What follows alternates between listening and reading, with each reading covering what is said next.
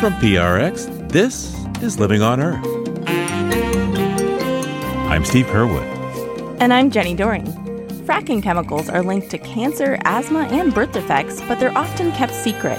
There's a requirement that fracking chemicals are publicly disclosed, but there's a provision that allows companies to withhold chemicals that they say are trade secrets, which creates problems because the public doesn't have access to a full list of what chemicals are being used. Also, with international climate agreements on the line at COP28, China and the U.S. make a deal. It's definitely helpful when the two biggest economies in the world, the two biggest emitters, can cooperate on some of these issues. It makes it much easier to reach consensus among the 190 plus countries that will be showing up in Dubai. That and more this week on Living on Earth. Stick around. From PRX and the Jennifer and Ted Stanley Studios at the University of Massachusetts, Boston, this is Living on Earth. I'm Jenny Doring. And I'm Steve Curwood. If you drill and break or fracture certain rocks underneath North Dakota, Texas, and Pennsylvania, you can put in a pipe and get out some oil and lots of natural gas. This process of hydraulic fracturing, nicknamed fracking, relies on high-pressure water laced with toxic chemicals that are often hazardous to human health. But if you live near these fracking wells, it can be hard to find out just what might be getting in the water and the risks you might be running. So, Pennsylvania Governor Josh Shapiro has announced that his state will make new rules to disclose chemicals used by fracking operations. As Pennsylvania's Attorney General in 2020, Shapiro led a grand jury that found regulators at the Department of Environmental Protection had failed to protect communities from fracking health risks. Environmental Health News reporter Christina Marusic works in Western Pennsylvania fracking country and joins us now from Pittsburgh. Christina, welcome back to Living on Earth. Hi, thanks so much for having me. What's the estimate of the illness related to the chemicals in fracking that public health researchers have made? There's a pretty big body of scientific literature at this point, now that we're at least a decade into this boom, that shows that people who live near fracking wells are more likely to experience a wide range of health effects. We just had a really big study come out that was conducted by the Pennsylvania Department of Environmental Protection alongside researchers from the University of Pittsburgh that found that children living within a mile of fracking wells in Pennsylvania, or oil and gas wells in general, had 5 to 7 times greater chances of developing lymphoma, which is a rare childhood cancer, and that babies born to mothers who live near oil and gas wells during the production phase, which is when they're actually producing oil and gas, were on average 1 ounce smaller at birth. And that sounds insignificant, but researchers kind of look at that as a measure of communities' overall health and potential for long-term health. The researchers also found a strong link between living near oil wells and severe asthma exacerbations and hospital visits for asthma. So people with asthma had a 4 to 5 times greater chance of having an asthma attack if they lived near a fracked gas well during the production phase when it was actually producing oil and gas than people who did not live near a fracking well. So those numbers are pretty startling, and I think they carry extra weight because the State Department of Health was involved. Christina, for years, industry has been fairly opaque about telling the public what's in those chemicals. So what does the governor's new move do in terms of making more transparency for those chemicals to the public? A lot of the chemicals that are used for fracking are hazardous to human health. They can include things like methanol, benzene, toluene, xylene, and also we've just learned in the last couple of years that they can also include PFAS, or forever chemicals. So if people who are living near fracking wells where these chemicals are being used start experiencing health issues, it's really important that they and their doctors know what chemicals they may have been exposed to when trying to figure out what's going on. And it's important for regulators to know too, so that if there's suspected contamination, they know what to look for if they're testing water and soil. So there's been a big push for more transparency about these chemicals. In Pennsylvania and a lot of other states with an oil and gas presence, there's a requirement that fracking chemicals are publicly disclosed, but there's a provision that allows companies to withhold chemicals that they say are trade secrets. So if they say that, revealing the complete list of chemicals might allow someone else to copy their formula, they can withhold ingredients, which, creates problems because the public doesn't have access to a full list of what chemicals are being used in a given fracking well. And so now, what is the governor's proposal going to do in terms of letting the public know more about what's in these chemicals? There isn't a proposed new regulation that is publicly available yet, so we can't actually look into the kind of details of exactly what would be involved. But in the announcement that new regulations are coming, Shapiro did say that there will be new requirements for the disclosure of chemicals used in drilling. And so the hope is that, it would kind of close that trade secrets provision or help increase the amount of transparency that exists within the industry for these chemicals. One big problem with these disclosures is that fracking companies don't usually make these mixtures. They usually buy a pre-made mixture of fracking chemicals from a chemical company like Halliburton. And they often don't get a complete list of what's in those mixtures from the chemical manufacturer, because in most states, including Pennsylvania, the manufacturer isn't required to provide that. So if the company using the chemicals doesn't have a complete list of what's in them, they're unable to provide it to regulators, and they're unable to disclose it publicly. So there are a lot of places where these little loopholes could be closed to create greater transparency.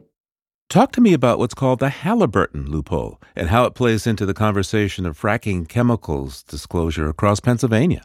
The Halliburton loophole is a federal loophole. It's called the Halliburton loophole because it was pushed through by Dick Cheney when he was vice president with George W. Bush. And he had formerly worked as the CEO of Halliburton and advanced this piece of legislation that exempted the oil and gas industry from regulation under the Safe Drinking Water Act. So as a result, the oil and gas industry is able to use a lot of chemicals that would normally be really strictly regulated. If any other industry was using them, there would be a lot of rules about how they have to be handled and whether they're allowed to be put into local waterways or be spilled on the ground. And because the oil and gas industry is exempt, they use a lot of chemicals that we know are harmful to human health. So when it comes to these fracking fluid mixtures that I talked about, Halliburton is the number one producer of those mixtures. It sells the largest quantity of fracking fluid mixtures of all the chemical companies that make those. So it comes up in this conversation because these chemicals, they're not being regulated at the federal level. And then most states that have an oil and gas presence have these exemptions for trade secrets that also prohibit public disclosure about exactly what's being used at the local level. What is industry afraid of in terms of having these chemicals disclosed to the public? I think it's about minimizing liability. I think the more the public knows exactly what's being used and where, the easier it becomes for people to say, I'm having this health effect that's linked to this chemical that this fracking company used close to my home. And so now I'm going to sue the fracking company. I also think it's more work for the industry to be meticulous about knowing what these chemicals are and meticulous about the way that they disclose that to the public and to regulators. I think there are a number of factors, and probably the biggest one being trying to limit liability for lawsuits if there are public health harms that are linked to these chemicals that are being used. We're talking about chemicals used in drilling for hydraulic fracturing, for fracking, for natural gas and oil, but part of that process involves water that comes out of those wells and then gets taken elsewhere. What's the risk to the public from these chemicals once water does come out of those wells and gets dumped into the ground or into nearby streams and rivers? We've had a lot of problems with that wastewater from fracking wells in Pennsylvania. At the start of the fracking boom, there weren't a lot of regulations about what could be done with them. And so they were just kind of taken to regular municipal sewage treatment plants, which aren't actually equipped to remove a lot of the toxic chemicals that are in this wastewater from fracking. And then it turned out that local waterways were being poisoned with a lot of these chemicals. Research has shown that there are still radioactive chemicals in sediment, even a decade later from those kind of early days when we were basically dumping this stuff in local waterways. Now the wastewater is a little more strictly regulated, but there are still concerns about spills and leaks and transport and illegal dumping, and then where it actually gets disposed of. Oftentimes in Pennsylvania, it ends up traveling out of state. And there are concerns about, what happens with this wastewater kind of throughout that process. We've also had a problem where for a long time it was being used as a de-icer and anti-dust treatment. So this stuff was being spread on roadways throughout the state. And then research showed that that was creating problems, causing radioactive residues on the roadways where it was spread, and also that it wasn't particularly effective at suppressing dust or ice. So we've had kind of long troubled history with figuring out what to do with that wastewater and how to properly dispose of it. Shapiro also announced a collaboration with a company called CNX Resources, the gas drilling company, as part of this announcement to get more transparency around the fracking process. What does this collaboration entail? Why is it important? The company is voluntarily taking a lot of steps that these new regulations are setting out to address. And they're kind of framing it as an experiment in transparency. And Shapiro has said that he hopes other companies will join the program voluntarily while they're still working on these new proposed rules and regulations. And I think it's important to note that Shapiro is stuck working with a Republican-controlled legislature in Pennsylvania that has said publicly that they basically refuse to consider a bill that has been put forth by a Democrat. So I think part of the idea with this partnership with a fracking company is trying to work directly with the industry to make some progress on these things, because it's so difficult to get new laws passed and new regulations through in the state of Pennsylvania right now. So this partnership with CNX, which is a fracking company based here in southwestern Pennsylvania near Pittsburgh, involves a really intensive air and water quality study at 2 new yet-to-be-drilled wells to try and assess the environmental impacts from the very beginning phases of drilling a well through production. It also includes implementing some new air monitoring for certain pollutants at or near other well pads. That includes things like particulate matter, benzene, toluene, and xylene. It includes some additional water sampling, including taking pre-drill samples, which can be really helpful. One problem that's come up is communities near fracking wells have said, we think our water has been contaminated by this fracking company.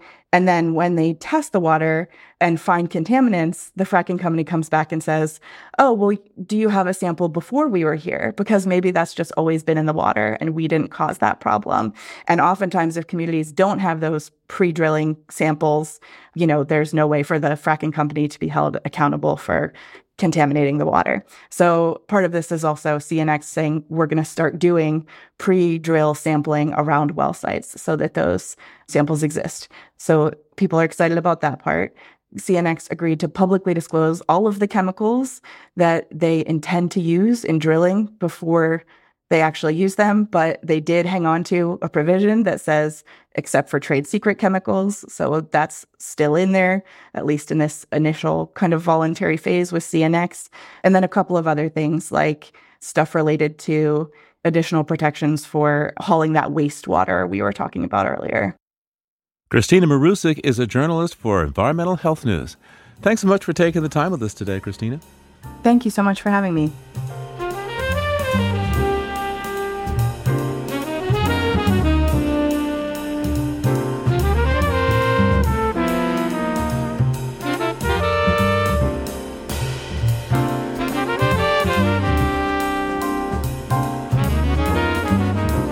Coming up, China and the U.S. signal they're willing once again to work together on climate change.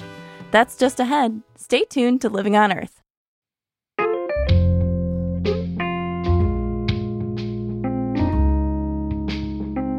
As a nonprofit media organization, Living on Earth produces award-winning environmental news and analysis each and every week. We rely on the generosity of you, our listeners, to keep our work going. Giving Tuesday is right around the corner, so in this giving season, please consider making a donation to Living on Earth. Your gift will help us continue to produce high-quality journalism that educates and inspires you to be fully informed about climate change and environmental issues. So thank you for your support.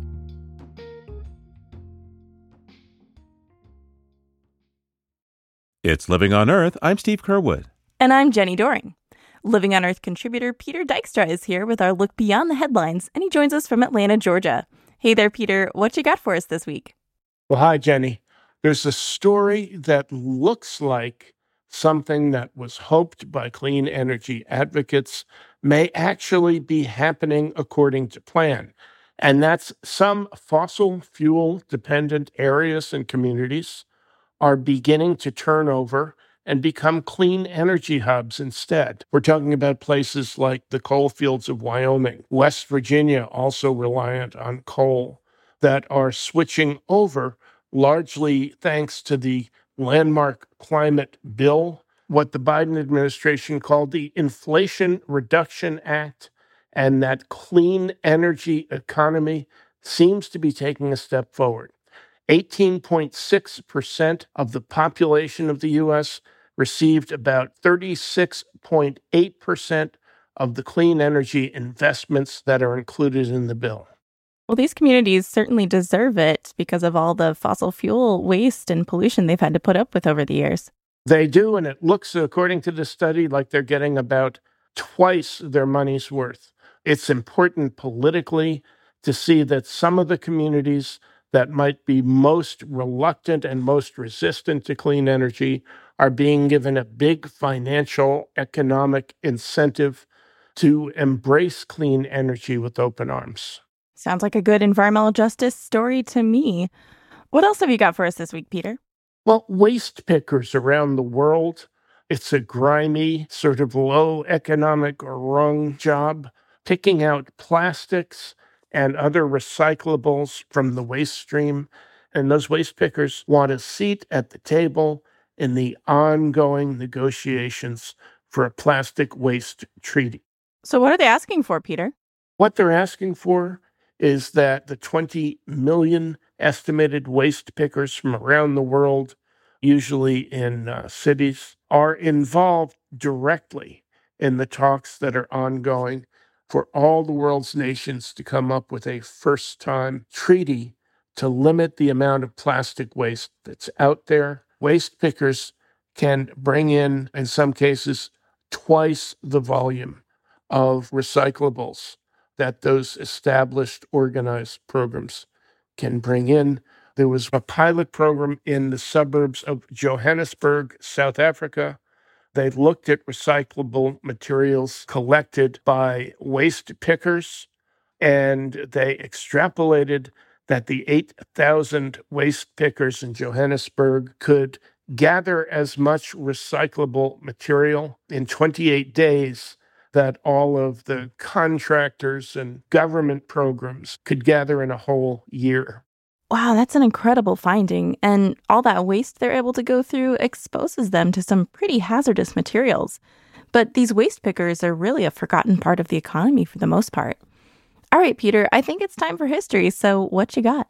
70th anniversary of the final disposition of one of the most famous hoaxes in science history.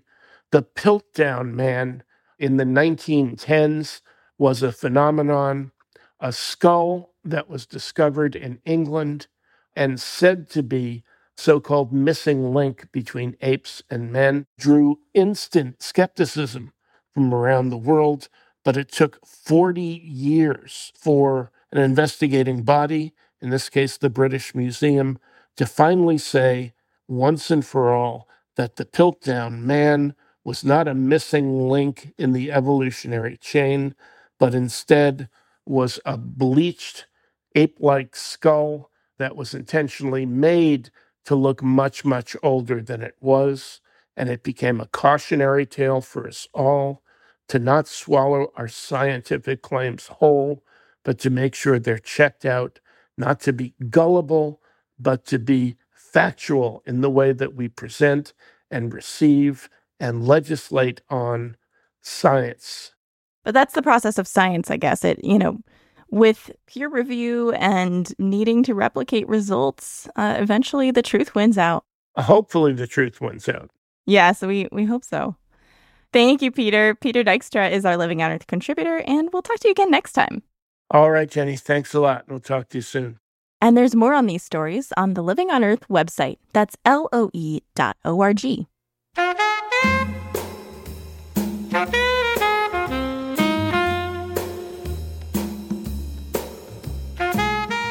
One of the landmark features of the 2015 Paris Agreement was that instead of setting a one-time goal, countries agreed to keep raising the bar on their climate pledges and take stock of progress to see what more should be done to protect the planet. The first ever formal stocktake is set to conclude at the upcoming COP28 in Dubai and is meant to inform the next round of climate action plans that countries will put forward by 2025 under the Paris Agreement. So far, we are way off track. While science tells us the world must reduce emissions by at least 45% by 2030 to remain under 1.5 degrees Celsius of warming above pre-industrial levels, emissions are still on track to keep rising, putting us on a path to what the UN calls a catastrophic increase of 3 degrees in the years ahead. So, a new joint statement on fighting the climate crisis from the world's two biggest emitters, China and the United States, offers a glimmer of hope.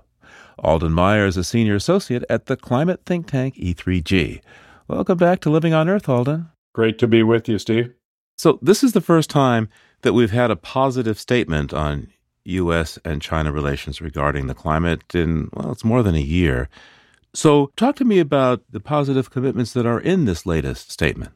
Well, there's a few things to point out. First of all, China agreed that going forward, national pledges under the Paris Agreement ought to be economy-wide and include all greenhouse gases. This is significant because up to now, China's commitments have only involved carbon dioxide, which is the principal greenhouse gas, but gases like methane, nitrous oxide, other greenhouse gases were not covered by commitments that China has made in the past. Just to give you a sense of the scale on this, if you took China's methane, nitrous oxide, and other greenhouse gases as a country, it would represent the third largest emitter in the world. In other words, put the CO2 aside, methane, N2O, and other gases are huge from China because of the scale of its economy.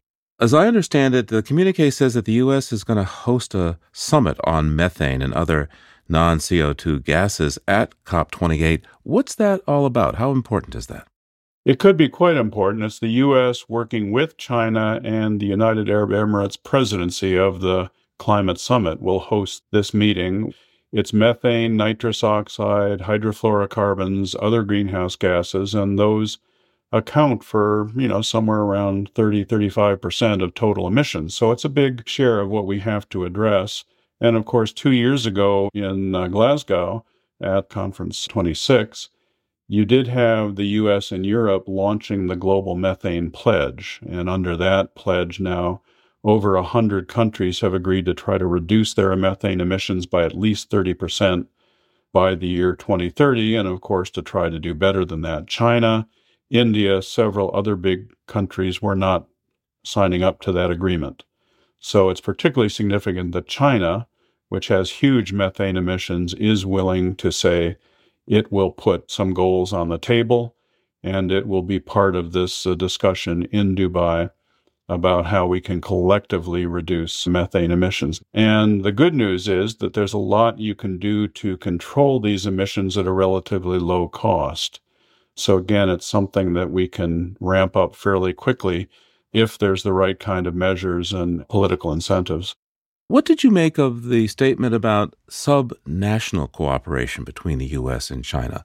What can one infer from that? Well, I think that is significant. There has been a history of cooperation at the subnational level between provinces and states and cities. For example, Governor Newsom of California recently went to China and had a series of very high-profile meetings with Chinese officials, including President Xi, and California has cooperated with China in designing its emissions trading system, for example. Those exchanges have been scaled back a little bit in recent years. Of course, during the Trump administration, there wasn't as much interest in that from the U.S. side. And more recently, with some of the tensions over Taiwan, China has been not as interested. So it's good to see that emphasized in here. And they did announce that they would be holding a pretty significant event in the first half of next year involving subnational leaders from both countries. So governors, mayors, business leaders. And I would say that overall, globally, subnational leaders have been a bright spot in sometimes a fairly dreary negotiating setting. Many of them have a culture of radical collaboration as opposed to the zero-sum politics that you sometimes see in the national level negotiations. So let's talk about things that didn't look so positive from this statement. Didn't see anything about China committing to dealing with new coal. I think they're scaling up coal still. And of course, the U.S., I don't think in this statement mentioned phasing down oil and gas production. In fact, we're expanding our oil and gas production as we speak. So that's a pretty glaring hole to this agreement. Alden, what does it say to you? Well, let's start with the coal issue first. As you say, China is continuing to build new coal generation capacity. In fact, they have more coal plants in the pipeline and planned than the entire remaining U.S. fleet of coal power plants. So it's a huge amount of new coal capacity they're building.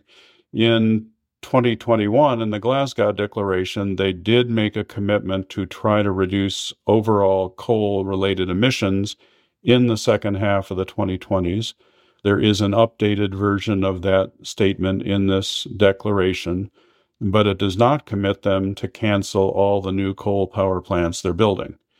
On the U.S. side, you're correct. The U.S. is continuing to expand oil and gas production and is ramping up extensively exports of liquefied natural gas, LNG, and that is really not consistent with the commitment to try to stay below 1.5 Celsius temperature increase. So both countries are not providing the kind of signals they should be on the need to ratchet down production and consumption of fossil fuels in the near term, and that is a glaring omission from this joint declaration.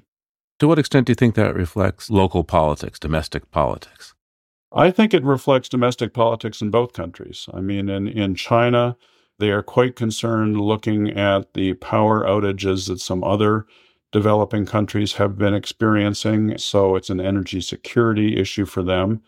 I'm told there's also 700,000 people employed in the coal sector in China. So it's a major economic issue for them at a time when unemployment rates are increasing. But a lot of observers have said that China does not need to increase its coal to address these issues, that it can continue to expand its renewable energy production where it's the world leader, can continue to increase the efficiency of electricity use.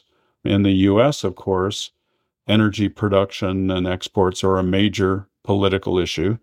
A lot in the Republican Party have been attacking President Biden over his presumed opposition to energy independence, which is really a myth. He's actually been expanding production of fossil fuels in the U.S., and I imagine the administration was very concerned about anything that the Republicans could use in next year's election that would say the president had committed to reduce oil production, for example, at a time when gasoline prices have been increasing. There's also very powerful industry interests in both countries that don't want to see a big deviation from the status quo, don't want the kind of rapid reduction in fossil fuel production and use that the science calls for. These days in the U.S., China is a bit of a whipping boy on Capitol Hill. There's a lot of opposition to the nation of China, skepticism about working with China. What kind of partnership under these conditions can the U.S. and China have when it comes to dealing with the climate emergency? Well, it is a very fraught relationship, and no one is pretending that this agreement on climate change is going to resolve the deep splits on Taiwan and the South China Sea, or forced labor in the Uyghur region, or intellectual property and trade. That being said, climate clean energy is an area where there has been collaboration over the years, and including in the lead up to Paris, and that helped broker the agreement. So it's important that the two sides are able to work together. It doesn't mean that we are seeing everything that we need to from either country, but overall, it's definitely helpful when the two biggest economies in the world, the two biggest emitters, can cooperate on some of these issues. It makes it much easier to reach consensus among the 190 plus countries that will be showing up in Dubai. So COP28 is just around the corner, Alden. To what extent do you think that these agreements between the U.S. and China will enhance efforts to get consensus at the UAE COP? Well, I think they can be helpful on some fronts. I think calling for a robust political outcome on the global stocktake process is good. The science says that we need to get cuts of more than 40% in greenhouse gases by the year 2030. And currently, we are still on track to see a small increase in emissions over the next 6 years. So there's a huge gap in where we need to be in 2030 and the trajectory that we're on now, saying that all major countries should aim to have economy-wide emission reduction commitments covering all greenhouse gases in their next round of pledges under Paris, which are due by 2025, is good. Supporting the tripling of renewable energy capacity deployment by 2030 is good, although there the real question is going to be, what's the implementation package? That's going to cost hundreds of billions of dollars, for example. Where is that money going to come from? Or take the issue of critical minerals, which has been a fraught space where China is in a dominant position in producing and refining some of the materials that go into clean energy technologies. That's an issue that is going to take some further work to deconflict. So there's more work to be done, but I think this does provide the basis for cooperation on some issues, and presumably Secretary Kerry, Minister Shea will continue to work together during the time in Dubai to help broker agreements on some of these issues by the end of the 2 weeks. Alden, I think I initially met you back at COP3 in Kyoto. That's 1997, and I think you've been at this longer than that. This COP that's coming up, how do you feel about it, especially in light of what has been announced between the U.S. and China? It's going to be a significant COP, perhaps the most significant since Paris, since we are taking stock of where we are and how much more we have to do. I think the real question at the end of the day is what comes out of this summit in terms of the path forward on accelerating the energy transition to address the deep ambition gap.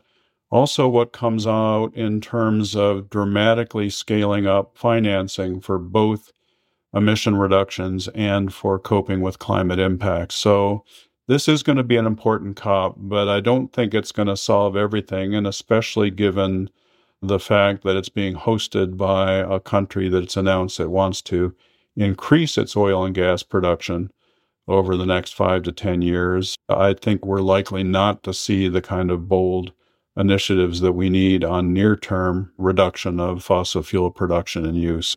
But I think we have the chance of coming out of here with some progress. As you know, Steve, over the years, I've recycled the line. It was a good step, but much more is needed. I imagine I'll be using that line again at the end of Dubai. Some have called me a serial masochist for going to all these meetings and expecting a different result, but you have to keep fighting. You have to keep hope. You have to keep pressing for change as best you can. So I will be doing that yet once again. Alden Meyer is a senior associate of E3G. We'll talk to you again soon. Thanks, Steve. Great to talk to you.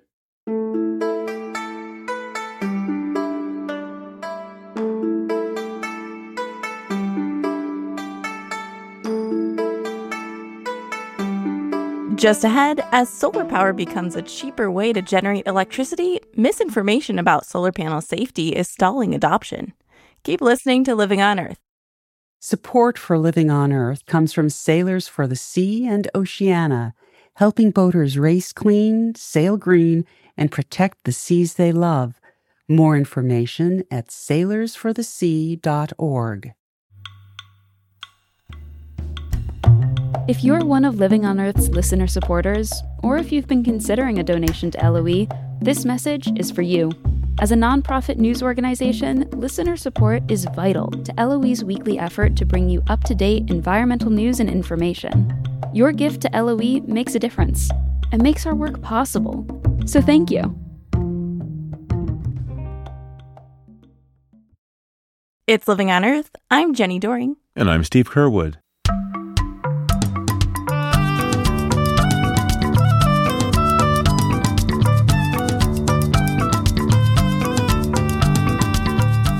Time and again, nature has come up with diverse ways that species can succeed in their environments. Birds have feathers to keep them aloft, while bats use a thin membrane of skin stretched over their wing bones. And in today's Bird Note, Mary McCann tells us of how two species of birds have evolved different ways to move around their forest homes. There's more than one way to climb a tree. No bird is better adapted for climbing up a tree trunk than a woodpecker. Its foot design is ideal for clinging, with 2 toes pointing forward and 2 back. Relatively short legs mean it can anchor itself securely, and the spiky central feathers in its long, stiff tail dig into the bark, bracing the bird against the tree while climbing. So when traveling upward, the woodpecker's a master. Hitching down, not so much. Usually they'll fly.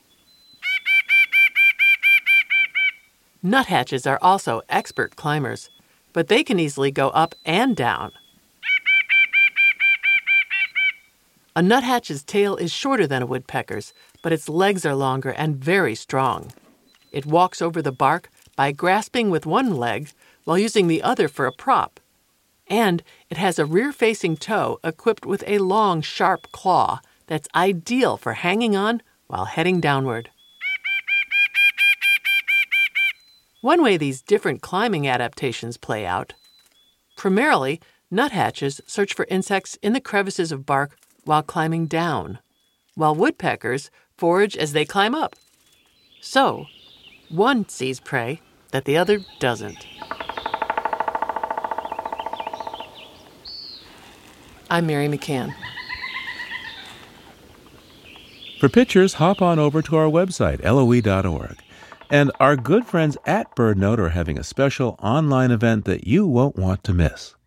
Author and illustrator David Sibley and actor H. John Benjamin, who you might recognize as the lead voice in the animated shows Archer and Bob's Burgers, will face off in a bird drawing throwdown on November 30th. Just go to loe.org to learn more and sign up.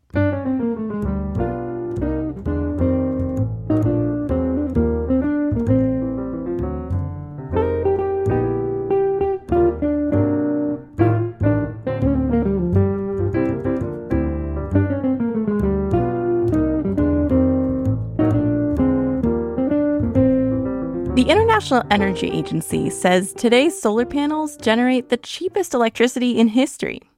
Solar technology has greatly improved and allowed the cost of utility-scale systems to plummet over the last decade by an astonishing 80%. But as installations of photovoltaic or PV modules have risen, some have raised concerns about the materials they're made from and promoted disinformation about the safety of recycling these modules. A team at the National Renewable Energy Laboratory, or NREL, in Colorado, clarified this waste from solar panels and recently published an essay in the journal Nature Physics. One of the authors, Dr. Heather Mierlitz, just earned her PhD from the Advanced Energy Systems graduate program based at the Colorado School of Mines and NREL. Welcome to Living on Earth, Heather, and congratulations on your new degree. Thank you so much. I really appreciate that. So first, a little background. What exactly are solar panels made of?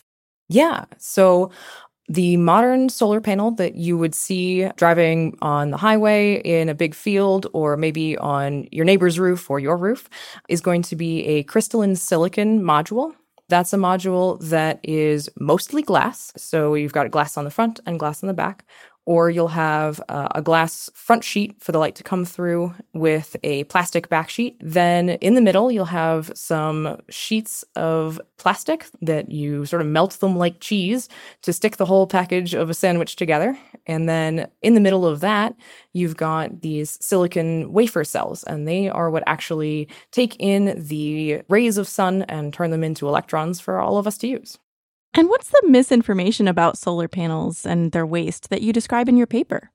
We saw a number of headlines going by and a lot of concern in the literature about the toxicity of PV waste and the large quantity that were going to imminently appear in our world and we were going to have to manage. And we're very concerned about that because it didn't seem to fit with the knowledge that we had about PV and its lifetimes and certainly its toxicity levels. So we set out to have a better view of what the amount of PV waste was actually going to be and then put that in a little bit of context. So we have a newly updated model with all of the modern reliability data of how long a PV module actually lasts these days, and projected out through 2050 that there will be somewhere between 54 million metric tons and 160 million metric tons of cumulative PV modules coming out of the field by 2050. That sounds like a lot, and that's a fairly wide range because that's dependent on sort of different lifetimes. So the high range is a short lifetime. We don't think that's very probable. The 160 million metric tons is a 20-year lifetime, which is a decade shorter than what current industry standards are. So we don't think that that's very probable. It's going to be less than that. And then, so it'll be closer to the 54 million metric tons. Okay, so can you compare that to, say, fossil fuel waste or household waste? What we found is that the amount of PV waste is absolutely dwarfed by all of these other wastes that we manage on a daily, monthly, yearly basis. For municipal waste or coal ash, you're getting up to thousands of times the amount of PV waste that you would get. So it's not a crisis in any capacity. Of course, the amount of waste that we're producing from fossil fuels or solar panels, decades down the road, really depends on the kind of world that we're creating and how much energy we're continuing to use from fossil fuels versus from solar. So what sort of numbers did you use in your paper? For this, we assumed that the PV model has a projection that would include deployment scale to decarbonize our energy sector. So we're looking at, this is a global scale, so what we targeted was 75 terawatts by 2050. For a little bit of context on that number, we just passed 1 terawatt of PV installed globally last year. So it's a humongous scale up. We're going to need a lot of materials to do that. But they're all going to be in the field in 2050. They're not coming out by 2050. So for the municipal waste and the coal ash, I took a very simple assumption and I said, okay, we're not going to change anything about what we're currently doing, what we're currently generating for plastic waste or coal ash or anything like that. What is it that we generate this year and held that constant through 2050? And how much waste does that generate in the process of keeping that constant? So really what this is kind of demonstrating is this is the trade-off between, this is the amount of coal ash that we could produce if we don't change our energy system, or we can have this much smaller amount of PV waste by 2050 if we do change our energy system. And of course, there's the sheer amount of waste, but there's also toxicity. So how does that compare between like coal ash versus solar panels? So the toxicity is a really important aspect of this. It is known that coal ash, oily sludge, a variety of other byproducts of current fossil fuel generation are highly toxic wastes. For a solar panel, we really wanted to be clear on exactly what materials are there because we were finding some state governments that had lists of toxic materials in the PV module that made us raise our eyebrow and say, I don't think that's in there. So we went through the list and tried to figure out why that had been put on the list and to also double check the bill of materials of our modern crystalline silicon module just to make sure that wasn't actually in there. So the one element that does exist in current modern silicon modules is lead. There is a very, very tiny amount of lead in a coating on a wire in the module for doing the soldering electrical interconnects between the cells. We're talking less than 0.01% by mass of a module. It is absolutely minuscule. It's also very well encapsulated. It's very hard to get that out. So that is the only element that we are aware of for a modern crystalline silicon module that is toxic. The other things that we were seeing listed included arsenic and gallium. Those are actually associated with a different PV technology. They're only deployed for space applications. So they only end up in outer space. Oh. Some of the other ones we saw were selenium and germanium. Again, these are part of other technologies that are either laboratory scale, old, outdated, not deployed at scale. These are not the things that you're going to be seeing in the field on your roof. These are not commercially available. So it's just fascinating to hear from you and to read in your paper that several U.S. state health departments actually have this outdated information and incorrect information about potential toxins in solar panels. Why is that? Yeah, we're not entirely sure, but it is a consistent list between the different state departments that we saw this. So it's possible that they just shared, one state department has a list, and best practice is frequently to use the information that you have available to you. So that's possibly where that consistency between the different state departments came from. But I think it really stems from there's been a lack of easily accessible, well-communicated information, and that's really what we were trying to address. And what kinds of impacts do you think misinformation about solar panel waste is having on the solar and clean energy industries? Yeah, we are definitely seeing bans coming in because of concerns over toxicity. There's a lot of pushback from communities who say, we don't want this here because we don't want toxins in our neighborhood. And I totally agree. I wouldn't want toxins in my neighborhood either. And so that is actively slowing the deployment of PV that is really necessary for us to achieve energy transition and to decarbonize.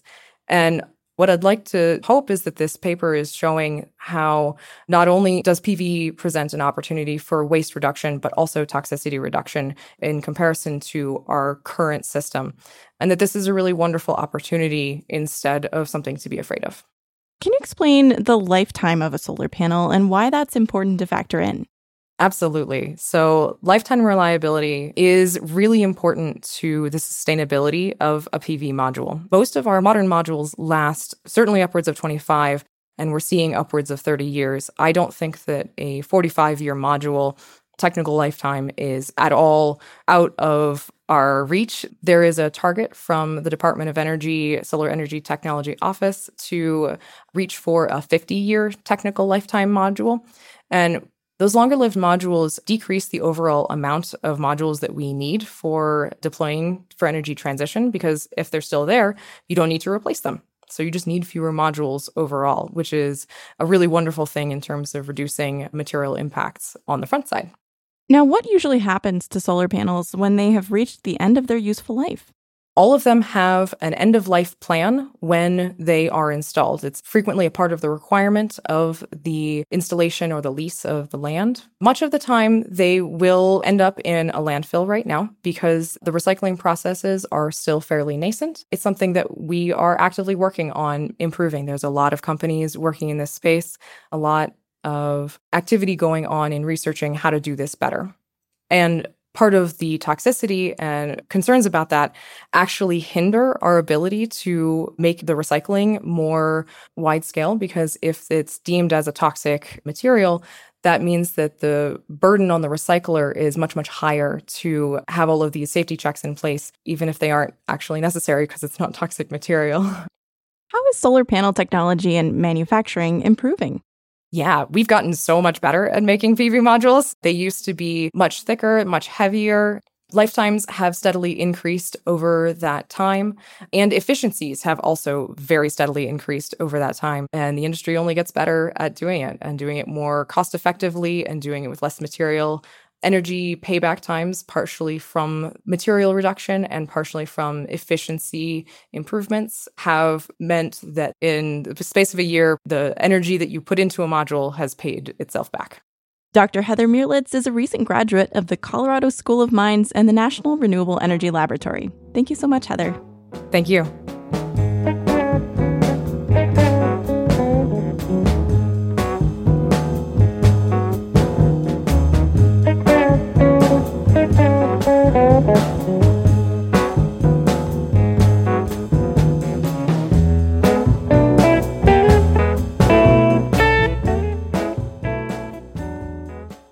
Next week on the show, North Birmingham, Alabama is struggling with the poisonous legacies of both industrial pollution and white supremacy. Well, this really is sort of the archetypal environmental justice community, because up until the 1950s, the neighborhoods themselves were zoned Black. They were zoned for Black people. It was about as racist as one could possibly imagine. And when Black people started to integrate middle-class white neighborhoods, the Klan and others bombed, large numbers of Black houses to keep Black people from moving into those neighborhoods.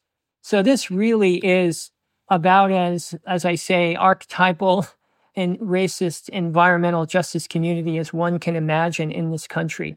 Black zoned neighborhoods surrounded by the most polluting industrial facilities you can imagine. Coke is one of the most toxic substances. It's actually baked coal that's used in blast furnaces for making steel. And the emissions from a coke plant are considered human carcinogens. So these neighborhoods were surrounded by the dirtiest, most polluting facilities one can imagine. North Birmingham, Alabama, next week on Living on Earth.